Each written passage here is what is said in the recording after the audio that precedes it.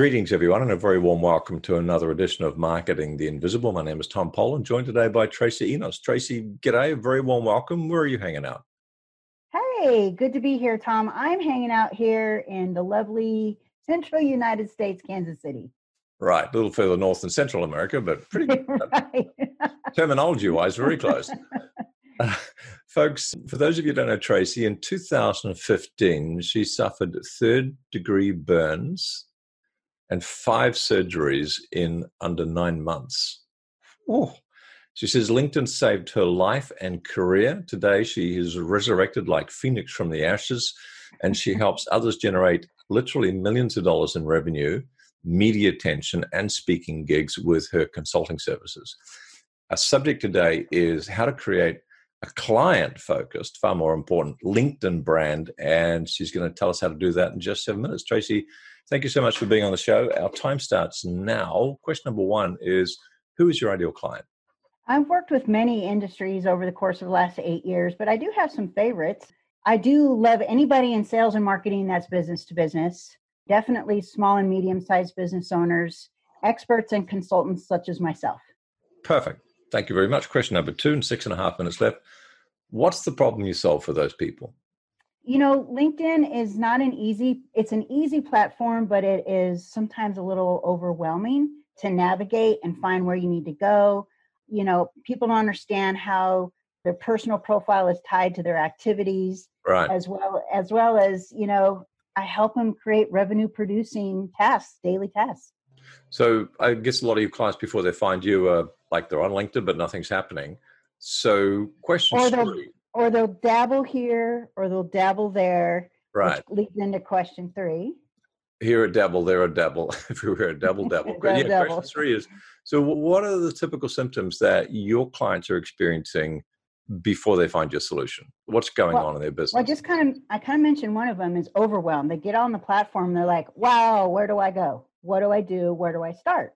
Right? And so what they'll do is they'll do something here, like maybe they'll post something in the newsfeed, and maybe they go check out and see who's viewed their profile, and maybe they'll go and connect with somebody, but nobody's doing anything consistent. They're not doing consistent activities. Kind of like random acts of marketing. Yes. And then they expect something magical to happen.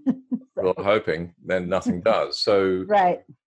We've got this professional, they're on LinkedIn, they're doing bits and pieces, wondering how the heck to get some gold out of the mine that is LinkedIn. And so there's lots of random activity going on, but nothing's happening. Question number 4, 5 minutes. These are smart people. Mostly they're smart people, and yes. they're gonna figure this is not working, so they're gonna try some stuff. Mm-hmm. So what are some of the common mistakes that people are making on LinkedIn before they find your solution? First, the biggest mistake is treating their profile like it's their resume. LinkedIn's been around since December of 2003. And look, LinkedIn has morphed into something a whole bunch more nowadays. Yes, talent solutions is still a big revenue stream for LinkedIn, but those of us like me using the platform are using it as sales and marketing to find new business, our referral partners and whatnot. And so, you know, they're rushing their profile and they're not using it to identify their perfect prospect or showcase their abilities, really differentiate themselves from their competition, but it's all using the profile. Right. So that's like a CV, like this is who I work for, this is when I was there, this is where I moved on, rather than something that's going to be appealing to their ideal clients. That makes sense. Right. So question 5, and we've got 3.5 minutes left. What's a top tip you can give folk who got these symptoms, making these mistakes? What's one valuable free action they can take that's not going to solve the whole problem, but it'll take them a step in the right direction?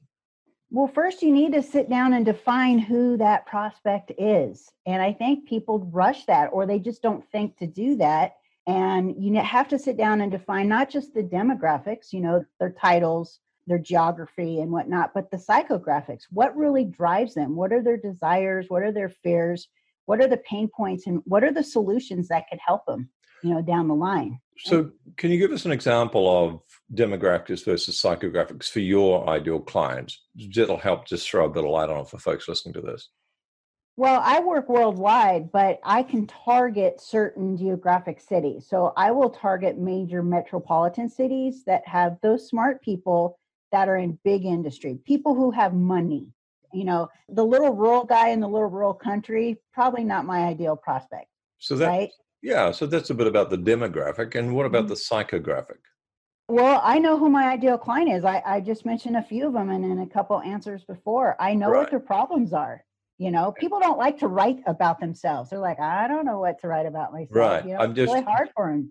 I'm aware some people won't know what you mean by psychographics. And so I'm wondering if you can give us an example what your psychographic to your ideal client is. You've got to get in the mind of your prospect.